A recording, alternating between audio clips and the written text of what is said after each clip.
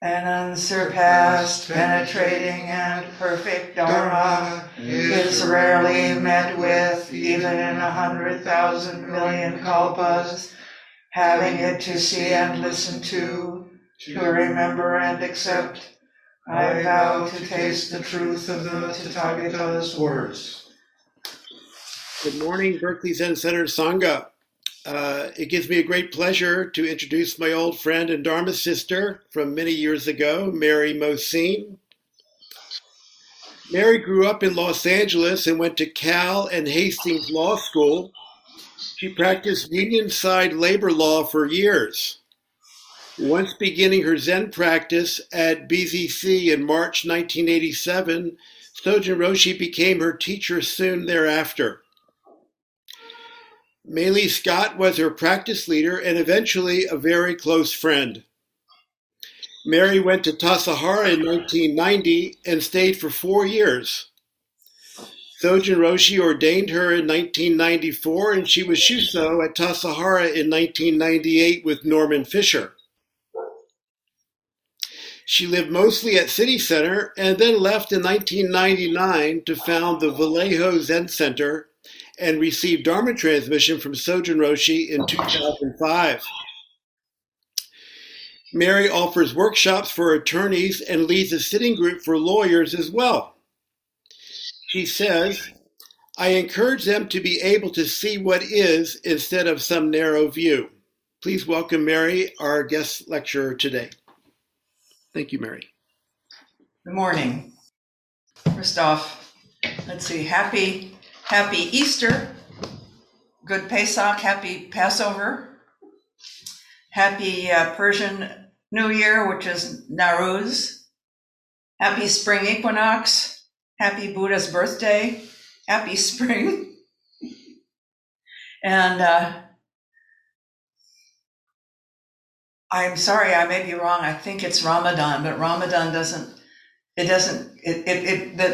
the timing of it moves a lot. So it's not, these others, I think, including Buddha's birthday, are rituals to honor the changing of the seasons and the fact that things are green and flowering and so on. And even though the days started getting longer in December, you can really feel it now.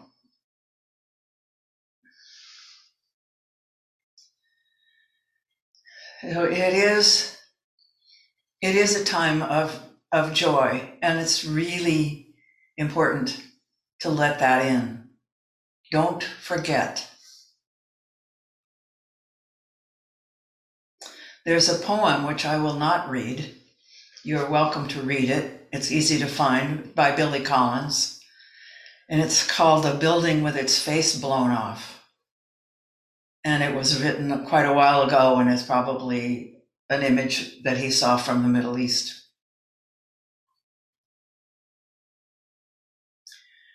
And it's rough. And I talked about it last week, and so I'm not going to do it again. As somebody said, that poem is brutal. But I want to point out something that I didn't talk about last week, which is at the end, I'm giving something away, actually. Spoiler alert. It ends with an image of a couple having a picnic, a man pouring 2 glasses far away, a man pouring wine, and a woman opening a picnic hamper that has bread and cheese and olives. And your first take might be, yeah, that's the privileged white people in Marin, or whatever. Which it may, I mean, one of the wonderful things about poems is that they can be, it doesn't have to have like one meaning. So that, okay. And it's also, though, I think, a reminder to us to include joy and include time to recreate, to recreate.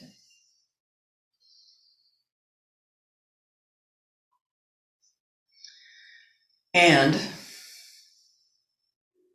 not but and, this is a really, really hard time, particularly Ukraine. but also COVID and inflation and supply chain problems and attacks on the ability of people to vote and abortion. Or I'd say women's right to control their own bodies. At any rate, it's a hard time. It's a hard time. And the question for us is how do we practice with this? How do we practice with this? And equanimity is important. And it doesn't start with blankness. One of my favorite definitions of Zazen is from Uchiyama Roshi. He I guess it's in one of his books, and he says, is this Zazen? No, this is Zazen. This is the reality of our lives. This, I'm saying this, he didn't say, I don't think he said this, I don't remember, but I think that that's what he meant. This is being dead, or maybe stuck in emptiness. That's not our practice. I've been thinking about a koan from the Blue Cliff Record. A koan is, it's any teaching story, I suppose, but particularly in a formal sense, they're collections of koans of teaching stories from ancient China. And this collection was, but it was sort of compiled and comments, not comments, but poems written by Shuido. The Japanese call him Secho. And the koan is, and when I say teaching stories, I mean they're things that are meant to get past your thinking mind. Right? They go to your gut and your heart, and often the first time you hear one read or you read one, you think, what the hell is that? And this one is, I think, a little more accessible. It's famous. I'm sure most of you have heard it before. Master Ma is unwell. Baso. Great Master Ma was unwell. The temple superintendent asked him, "Teacher, how has your venerable health been in recent days?" The great master said, "Sun-faced Buddha, moon-faced Buddha." How are you? How have you been? He was ill. So the superintendent asked him how he was, and his response was, sun-faced Buddha, moon-faced Buddha. And a sun-faced Buddha lasts for 1,800 years, and a moon-faced Buddha lasts for 1 day and 1 night.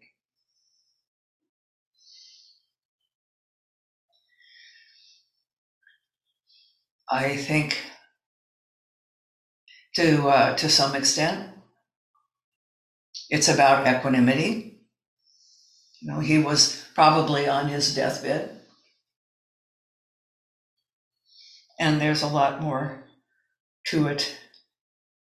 And it's a useful one to sit with.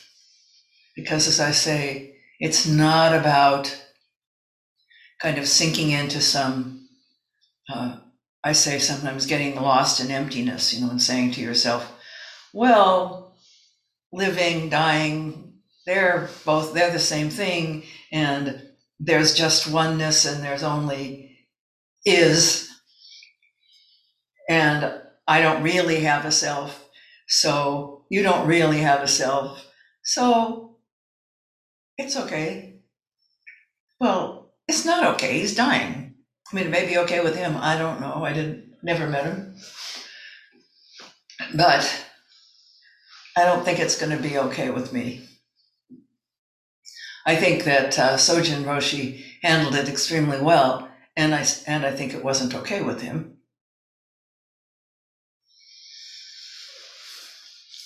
But what I want to really talk about is the verse that Shwedo also wrote.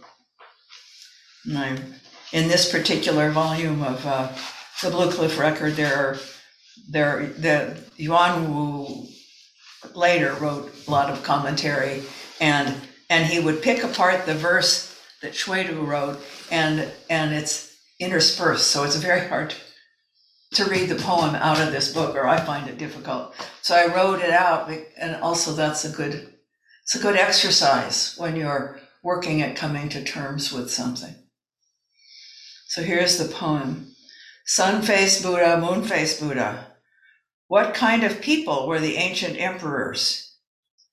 For 20 years, I have suffered bitterly. How many times have I gone down into the blue dragon's cave for you? This distress is worth recounting. Clear-eyed, path-robed monks should not take it lightly. And we don't get to say, oh, I'm not a monk, so I don't have to worry about this. Worry about it. No, don't really worry. Do it. Go down into that blue dragon's cave.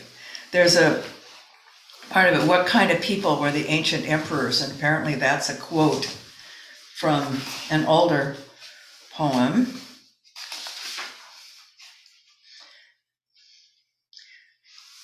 Called The Behavior of Barons. Clothed in brocade and fine embroidery with falcons on their wrists, they go about at leisure, their manners scornful. They know nothing of the difficulties of sowing and harvesting. What kind of people were the ancient emperors? They knew nothing of the difficulties of daily life. In a way, we have an image called the six realms, and the first realm is the heavenly or bliss realm. And so maybe this is kind of a description of that. And their lives are so easy that they don't practice. They just bliss out with their falcons, I guess. They were not the kind of people that knew about hardship.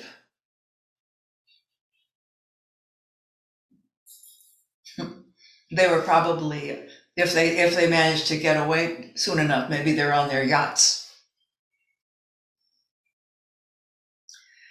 But for 20 years, I have suffered bitterly.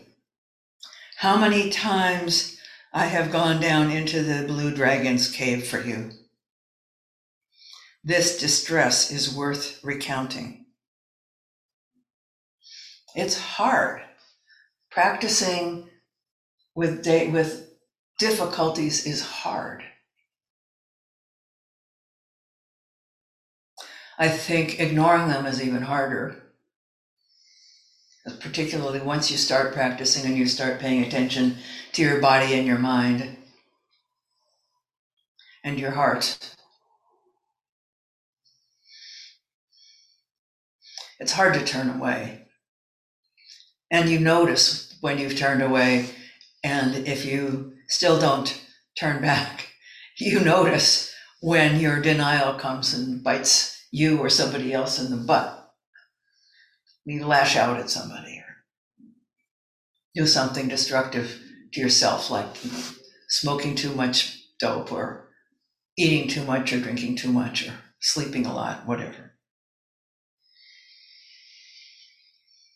I think we have to go down to the blue dragon's cave for you. You is one of those wonderful ambiguous words. You enlightenment, you liberation, you finding a way to be useful.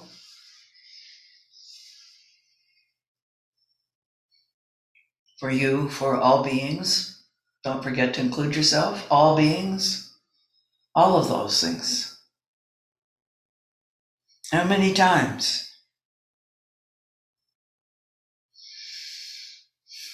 And it is hard sometimes.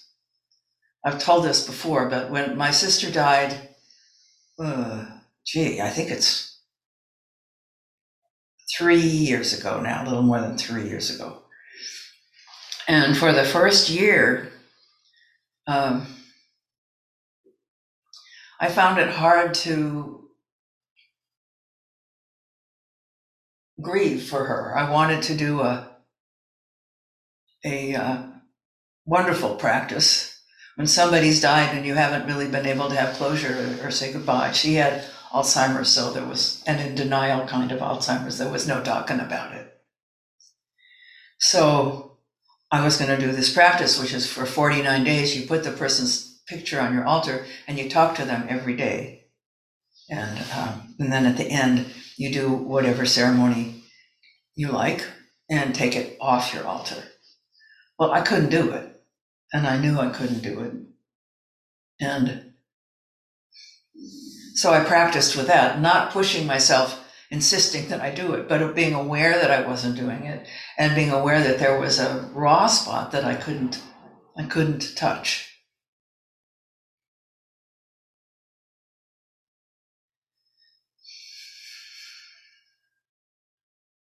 And so I just simply practiced with that, with being kind to myself in the process and being aware that this is something I wanted to do, but I couldn't do it. And then at the end of the year, she died in January, and then in December, I sat part of what's called the Rohatsu Buddha's Enlightenment Sesshin at the Berkeley Zen Center. And finally, the dam broke, and I was, after that sesshin, I was able to do that practice, which was very useful. And it wasn't all la. I mean, our relationship as sibling relationships often are. Our relationship was complicated.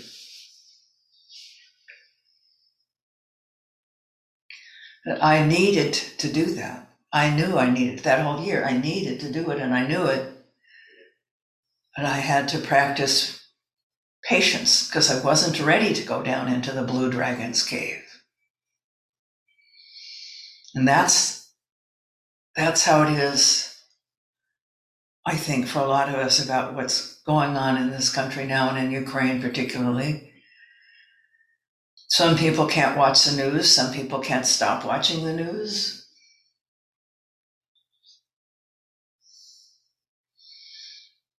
One feels helpless.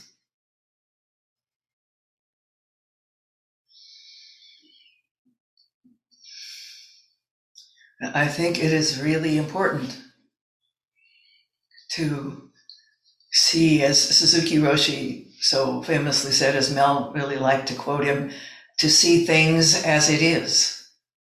Well, things as it is includes all the horror of Ukraine and the amazingness of Ukraine.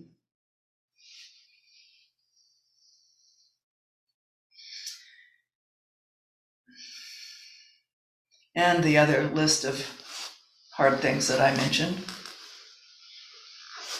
And you have your own list. We all do.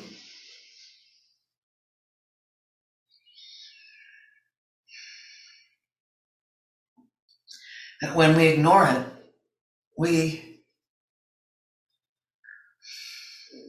I think we pay for it. One of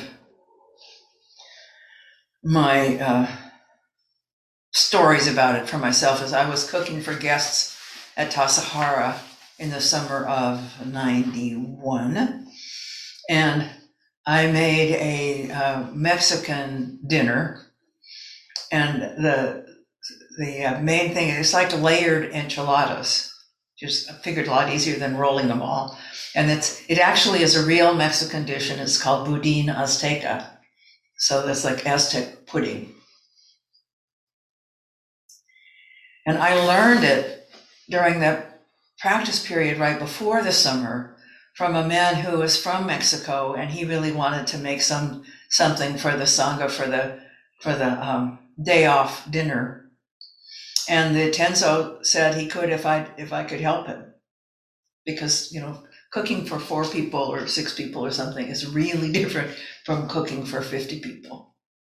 And so I was on the kitchen crew, so I had some idea how to do that. So we did it, and we spent a day, and one of the things, it's a way to use up stale tortillas. So we didn't have stale tortillas. So we opened all these packages of tortillas, and then we had them just spread out all over the kitchen at Tassajara, which is a big commercial kitchen, kind of a kitchen. And you make a sauce with green tomatillos and so on, and we I don't know, I think we stir-fried a bunch of tofu and seasoned it like Mexican sausage or something. Anyway, we had a good time. And after that practice period, I found out that he had AIDS. And the leaders had known that, but I didn't. And I mean, it was okay. It wasn't that upset me. It made me sad. And he had gone back to City Center. He didn't stay for the summer. And then I heard that he had died. And then I decided to make that casserole. And I had a terrible time. You start at 1:00 in the afternoon, and dinner for the guests is at 7. And it felt like slogging through mud. And everything was really hard, just hard. And I felt it, I was aware of it. But it wasn't until, I don't know, a week later or something, I realized that of course I felt really sad. It reminded me of him and what a wonderful time we had, and how much I liked him. And he died, and of AIDS, and all that meant about, that they didn't have, this was in 91, there wasn't a vaccine or much of treatment at that point.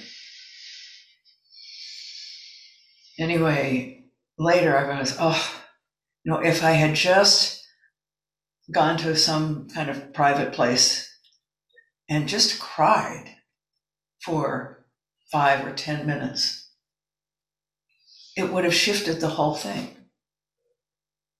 And it would have made it much easier, but I was in denial about it. And I wasn't dealing with it. And that's the kind of thing I'm talking about. Last night, getting ready for this, and I was reading, I looked up the right title for Billy Collins' poem, and anyway, I've been reading other kinds. There's a poem about Baba Yar, which is a place in Ukraine where the Germans massacred a lot of Jews and just buried them in a big mass grave. There's a famous poem about it. So I was really focusing on this. So last night, I just realized that my heart hurt. And you can feel it when you need to cry, and you may or may not do it. And when you don't do it, often it'll come and bite you. You won't be able to sleep, or you'll do something stupid. Anyway, I just completely broke down, and that made it easier. So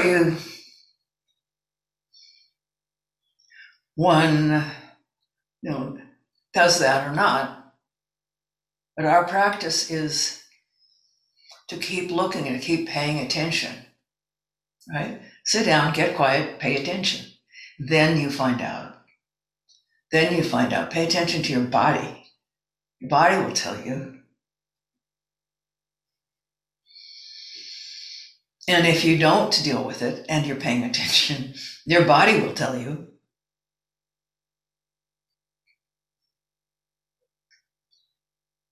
That you need to go down into the Blue Dragon's cave.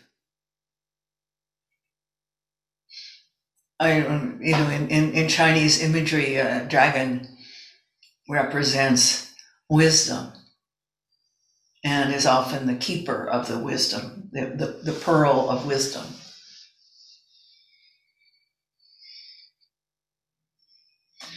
And this distress is worth recounting. We need to encourage each other. We need to remind each other of what happens when we don't deal with things. And I mean, I'm not saying you should do a particular thing about Ukraine and what the hell are you gonna do? I mean, I'm gonna give some money to Doctors Without Borders. I heard a woman last night on a podcast that I listened to from Los Angeles. It's called Good Food. And she is Ukrainian. She lives in New York, and she decorates eggs, and they're Ukrainian. I guess I always thought of them as Russian. Well, maybe there's not. In ancient times, there wouldn't be so much difference. But at any rate, they're the kind that are just beautifully painted with complex designs. It's actually a batik process, which I don't exactly understand. But anyway, it's wax, and then you mark it, and then you dye it. And they're beautiful. I looked at her website, but she said there's an ancient story that there's this monster that's chained up, I guess, in the netherworld or something, and as long as people are making those eggs, the chains will get tighter and stay tight. But if people stop making them, the chains start to loosen, and eventually this monster will get loose and take over the world. So maybe we all need to dye some eggs. I don't know if dyeing eggs counts. At any rate, you could do that. You could make some eggs.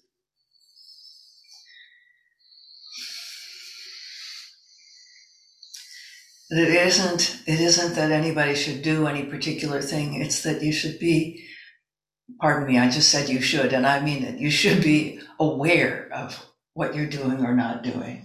You should be aware of how it impacts you. You should include this pain and difficulty. Clear-eyed Zen students should not take it lightly.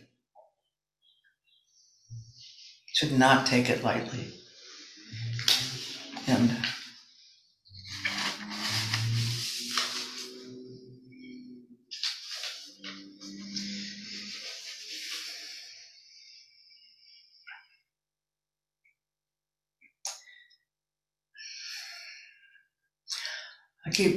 I'm thinking about this notion of, what is equanimity? I think equanimity has to include that willingness to go down into that cave and listen to what your body has to tell you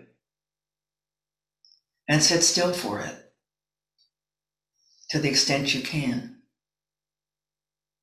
And say, take a kindly, friendly interest, not a beating yourself up, torturing yourself interest. I mean, that just adds to it, adds to the suffering, and probably turns you into somebody who beats people up. It isn't a useful response.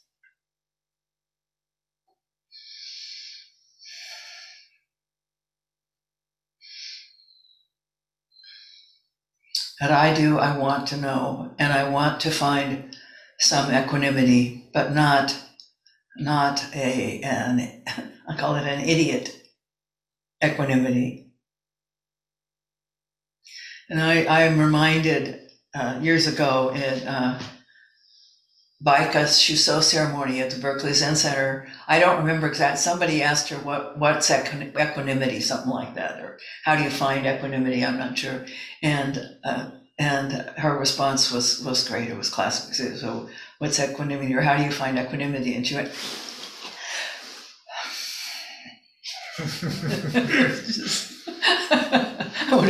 yes.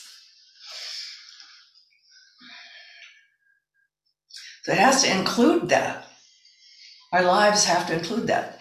I don't know how you go into the green dragons or the blue dragons cave, without, well, it depends. It's not always the case. But often you need to do that part. You need to freak out. You may need to have a temper tantrum, which I was taught by Yvonne Rand, who was a well-known Zen teacher many years ago. So this is a certified Zen master practice, which is that you, I'm too hemmed in here, but if there's something that you feel like you're blocked about and that you're not able to deal with. I mean, one time she talked about it, she was working on a book, and to get herself to actually do it was hard. And she and I did it together for a conference of Zen teachers. So it was like a skit night where people do things. So I suggested, well, let's do that. And for her, it was the book, and for me, it was starting this Zen center at that time. And so we told everybody to stand up. They had no idea what was coming. I guess we told them what we were going to do, but they didn't. You can't imagine it until you see it. And we told them, think about something that feels like a hindrance to you right now. And then we said, now just stomp around and do whatever. And we showed them, and then we did it, and so we were standing up, and we're just going, no, blah, blah, blah, blah, whatever. And I hate that book, or I hate whatever, I can't do it, and you can't make me. And all these people are doing it, and it turned out they loved it. But one thing I want to say, and I think this is what we need to work with, and this is our practice, remembering that we're just another hetero monk trying to be clear-eyed.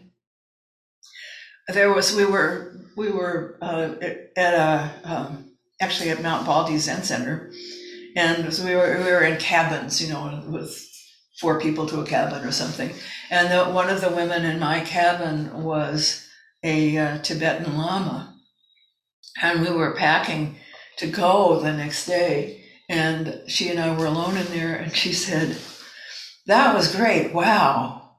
I didn't know anybody else felt like that." And my heart just ached to think of it. That she apparently has some idea that she's supposed to be equanimity all the time. Well, no, wouldn't it be pretty to think so? It doesn't work like that.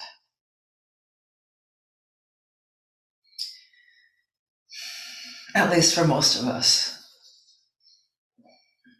And when it looks like it's working like that,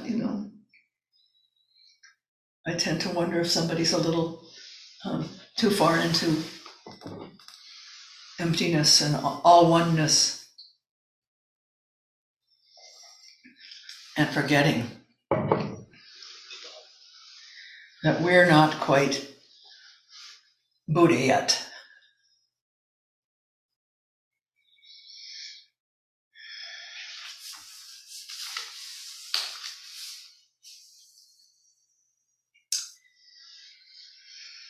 And we're not barons with the falcons on our wrists. We need to go down into the blue dragon's cave and deal with what's difficult.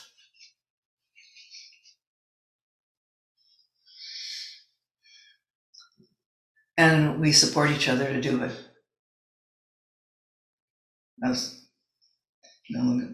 If we're all sitting together and I'm feeling really fidgety, if you're not and you're sitting beside me, it really helps me to settle down. And sometimes I'm not feeling fidgety and you are, and I help you to settle down. And some of it's plain old social pressure, but it also matters. When you come into a place where people have been sitting zazen, you can feel it. You can feel it.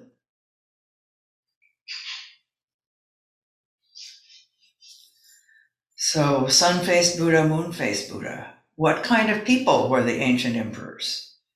For 20 years, I have suffered bitterly. How many times I have gone down into the blue dragon's cave for you.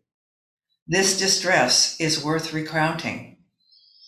Clear-eyed, patch-robed monks should not take it lightly. And I'll open this for questions or comments, but I want to just come back and remind you, spring is sprung. The grass is riz. The line is that my dad used to say is, I wonder where the flowers is. But our flowers are here. But it's definitely spring. I mean, we don't have seasons the way they do in a lot of places, but this is the time of year when everything turns green. Don't forget, have a picnic sometimes. Enjoy your zazen.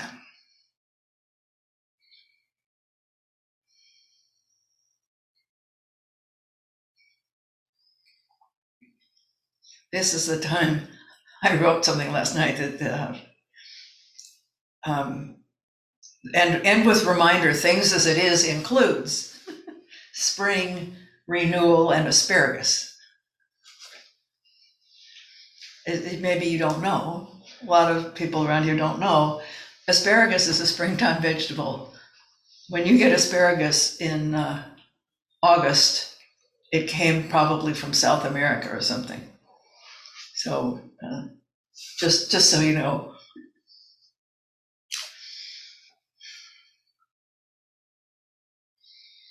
So please take care of yourselves. Please take care of yourselves. And go down into that cave of sitting still with the hard things. Gently, but go. And go, but no but and go. But go gently. And if you're not ready, be kind to yourself.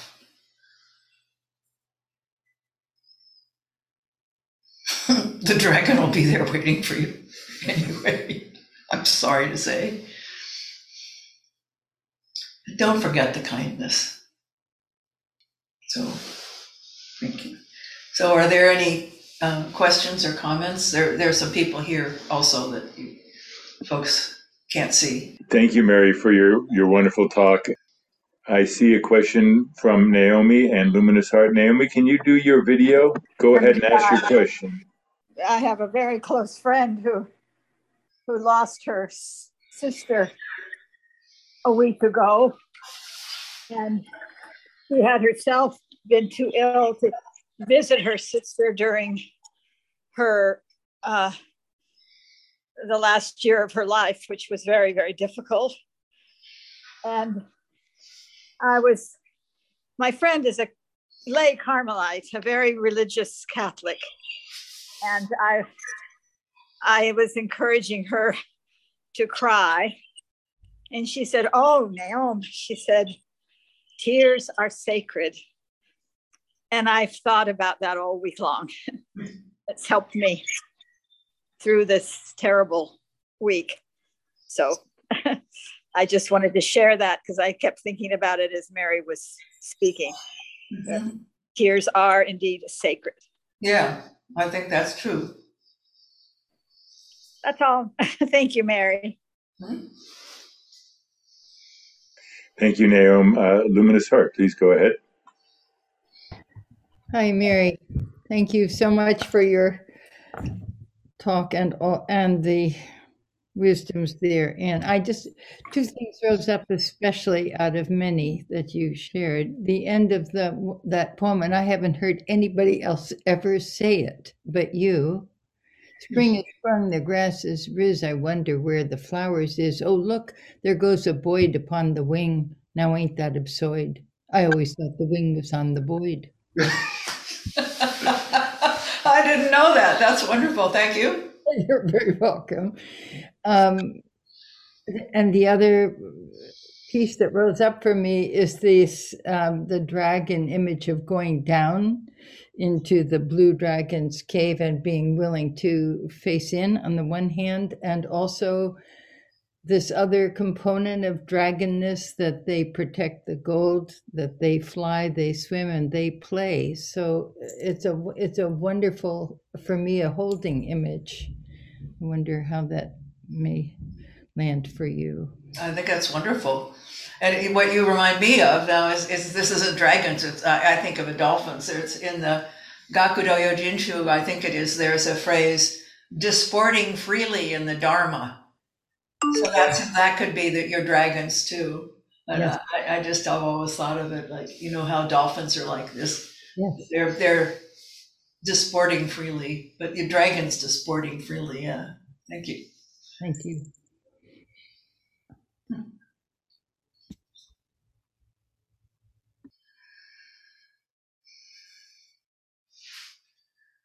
Steve? Hi, can you all hear me?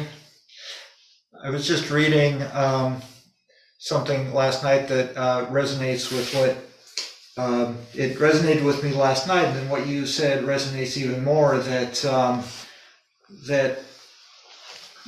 when that we can see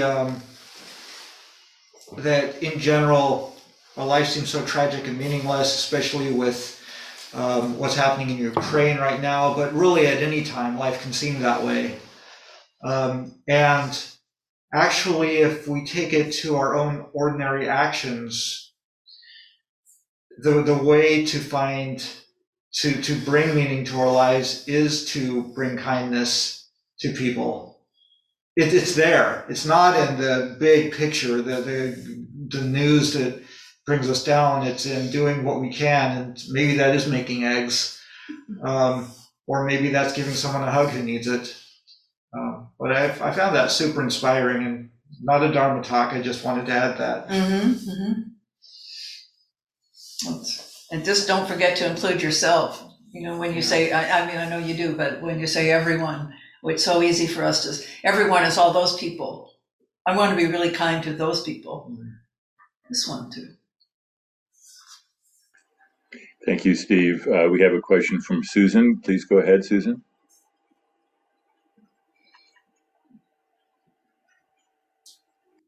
Hello. There we go. Hi, Mary. Hi, Susan. Thank you.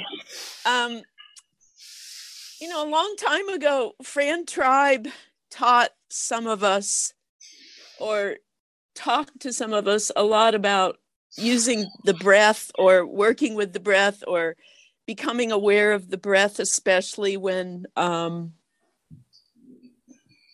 guess what you're saying, going down deep into that cave. And Sojin talked a lot about the breath. And I just wonder if you have something to say about the breath, or if that's something that you think about or work with in what you're talking about. Yes. Yes, and yes, and yes.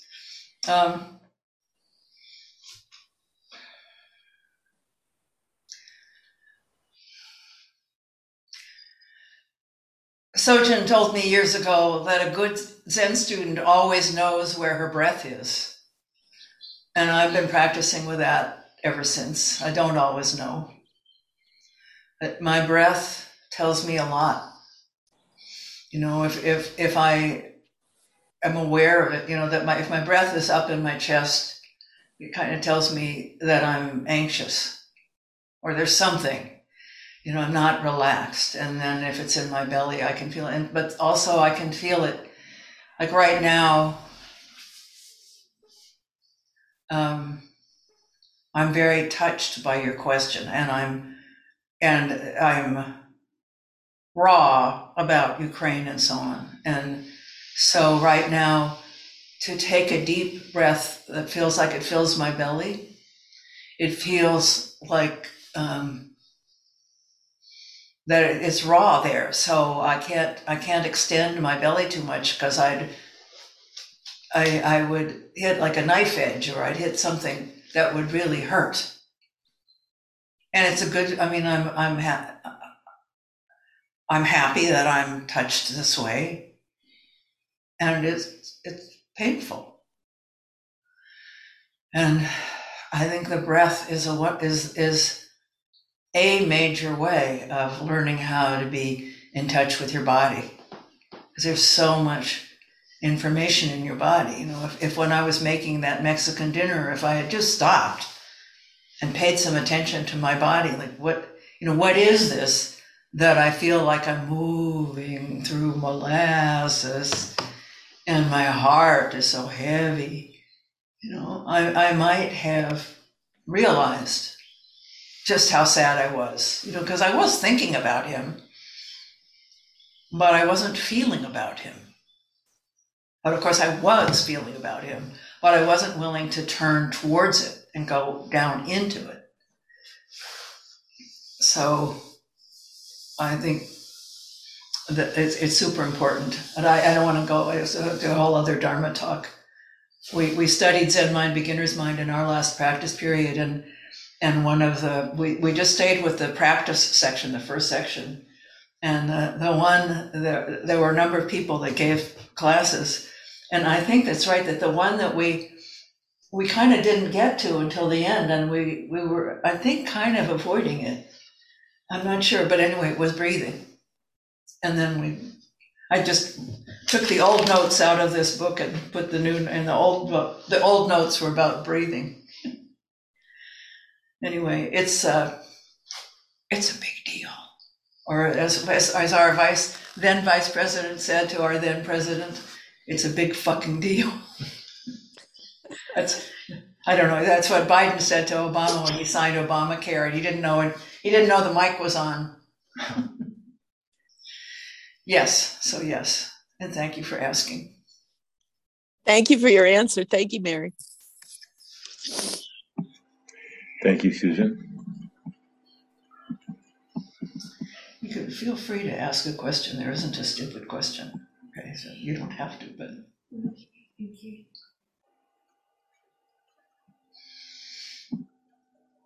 I'm surprised. This isn't like Berkeley Zen Center. I don't know if Well, including me, I have a question. Okay. Talking about the feeling behind the feeling. When you were breathing in, I felt you talking about breathing in and trying to breathe through or along to the Ukraine situation and other things. What's the feeling behind the feeling? When the Buddha talks about get to the feeling behind the feeling, what would you say? Yeah, that's the four foundations of mindfulness. It's one of the most basic teachings, and also the body and the body. I think it's go down in. I mean, I don't know exactly what he meant, but for me, it means go down into the blue dragon's cave. In other words, I notice that I do pay a lot of attention to my body. It's like there's part of my attention is virtually always on my body and my breath.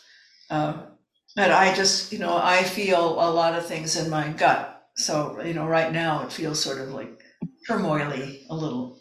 Mm-hmm. But anyway, so you have the physical sensation, and then you put your attention on it, and maybe you breathe into it and ask yourself, what is this? But you cannot demand an answer, and you may or may not get an answer. But a lot of times you do.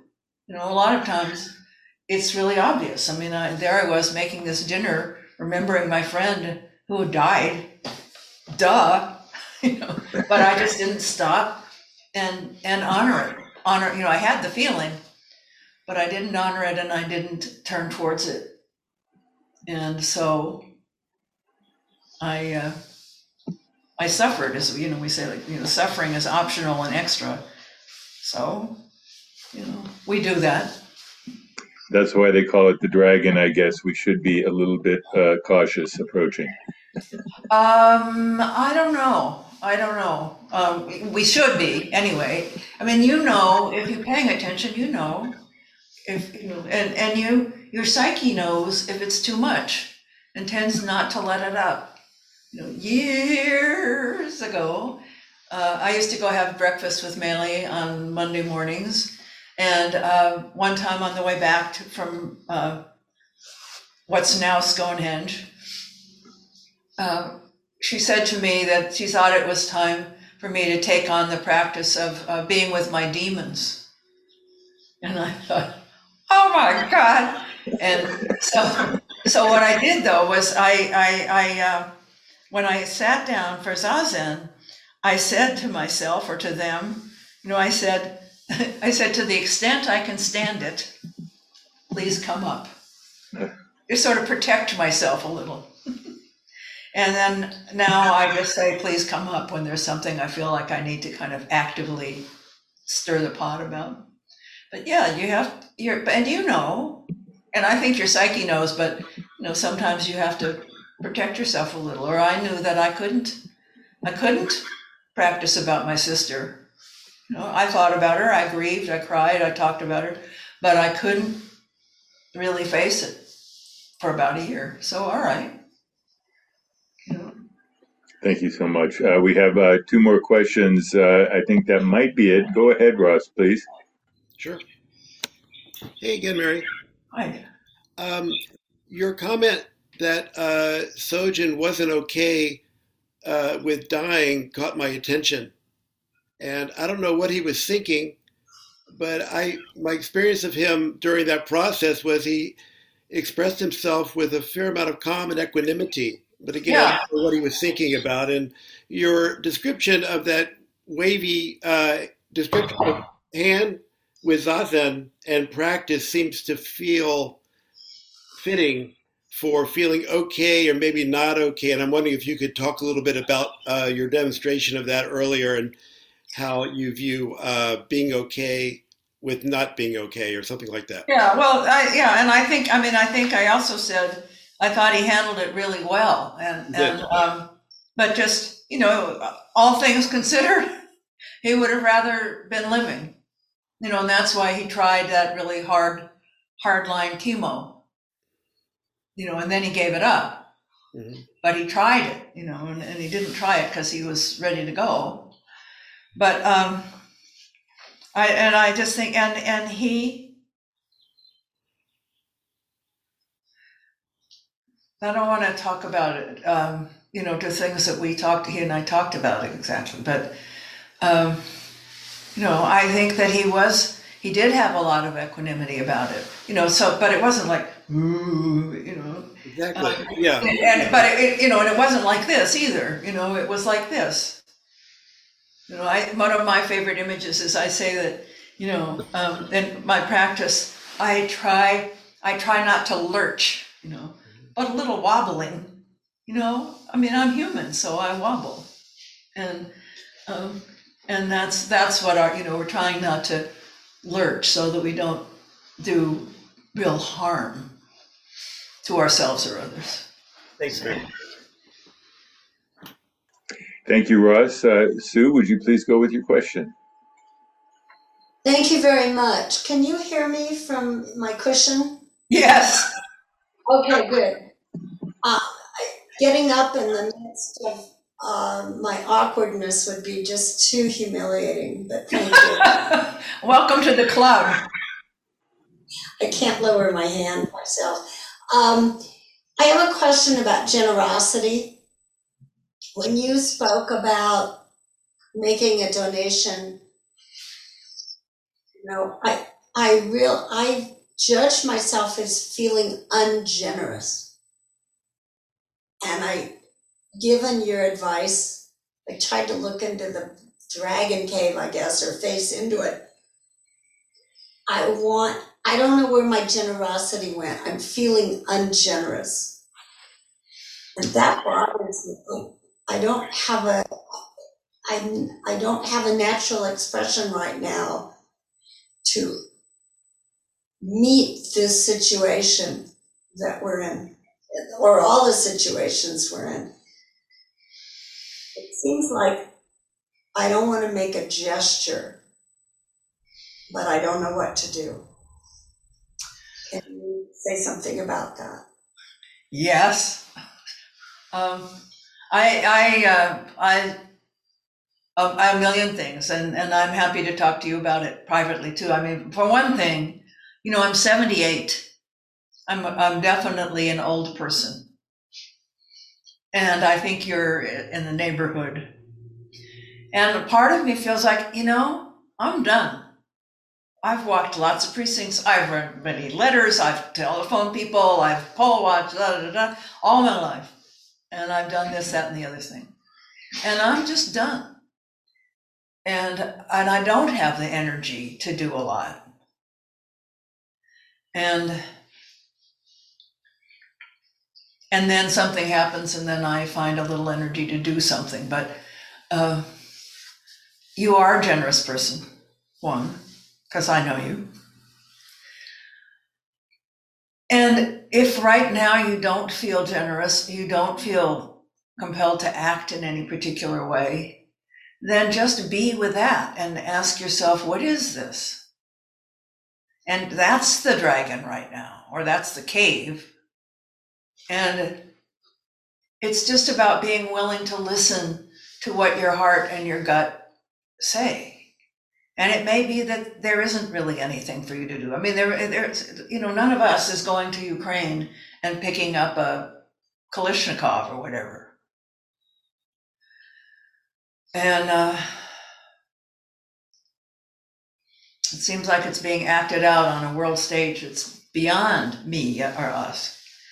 Anyway, it's not like you should do anything. And the one thing you should not do is blame yourself and criticize yourself. So I take a kindly, friendly interest, because it's just,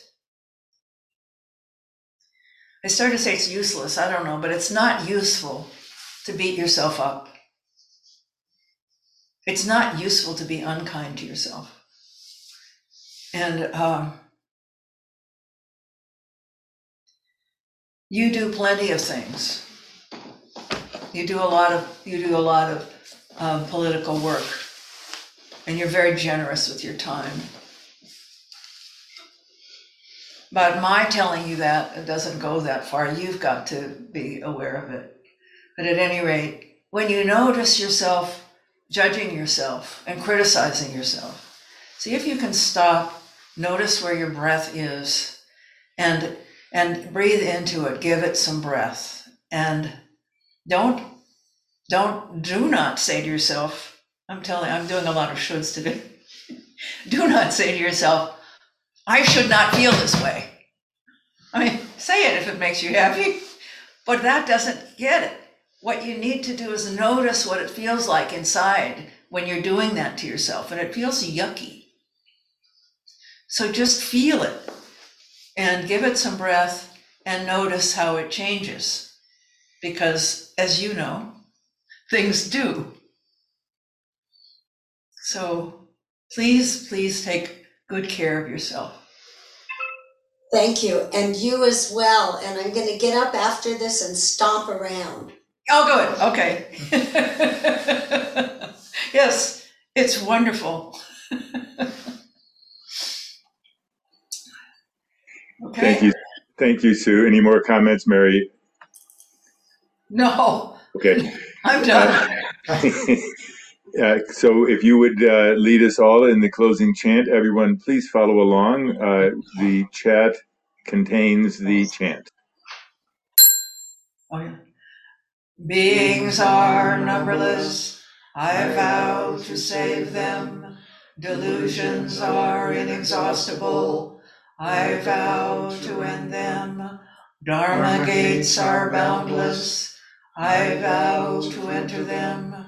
Buddha's way is unsurpassable, I vow to become it. Beings are numberless, I vow to save them. Delusions are inexhaustible, I vow to end them. Dharma gates are boundless, I vow to enter them. Buddha's way is unsurpassable, I vow to become it. Beings are numberless, I vow to save them. Delusions are inexhaustible. I vow to end them. Dharma gates are boundless. I vow to enter them. Buddha's way is unsurpassable. I vow to become it.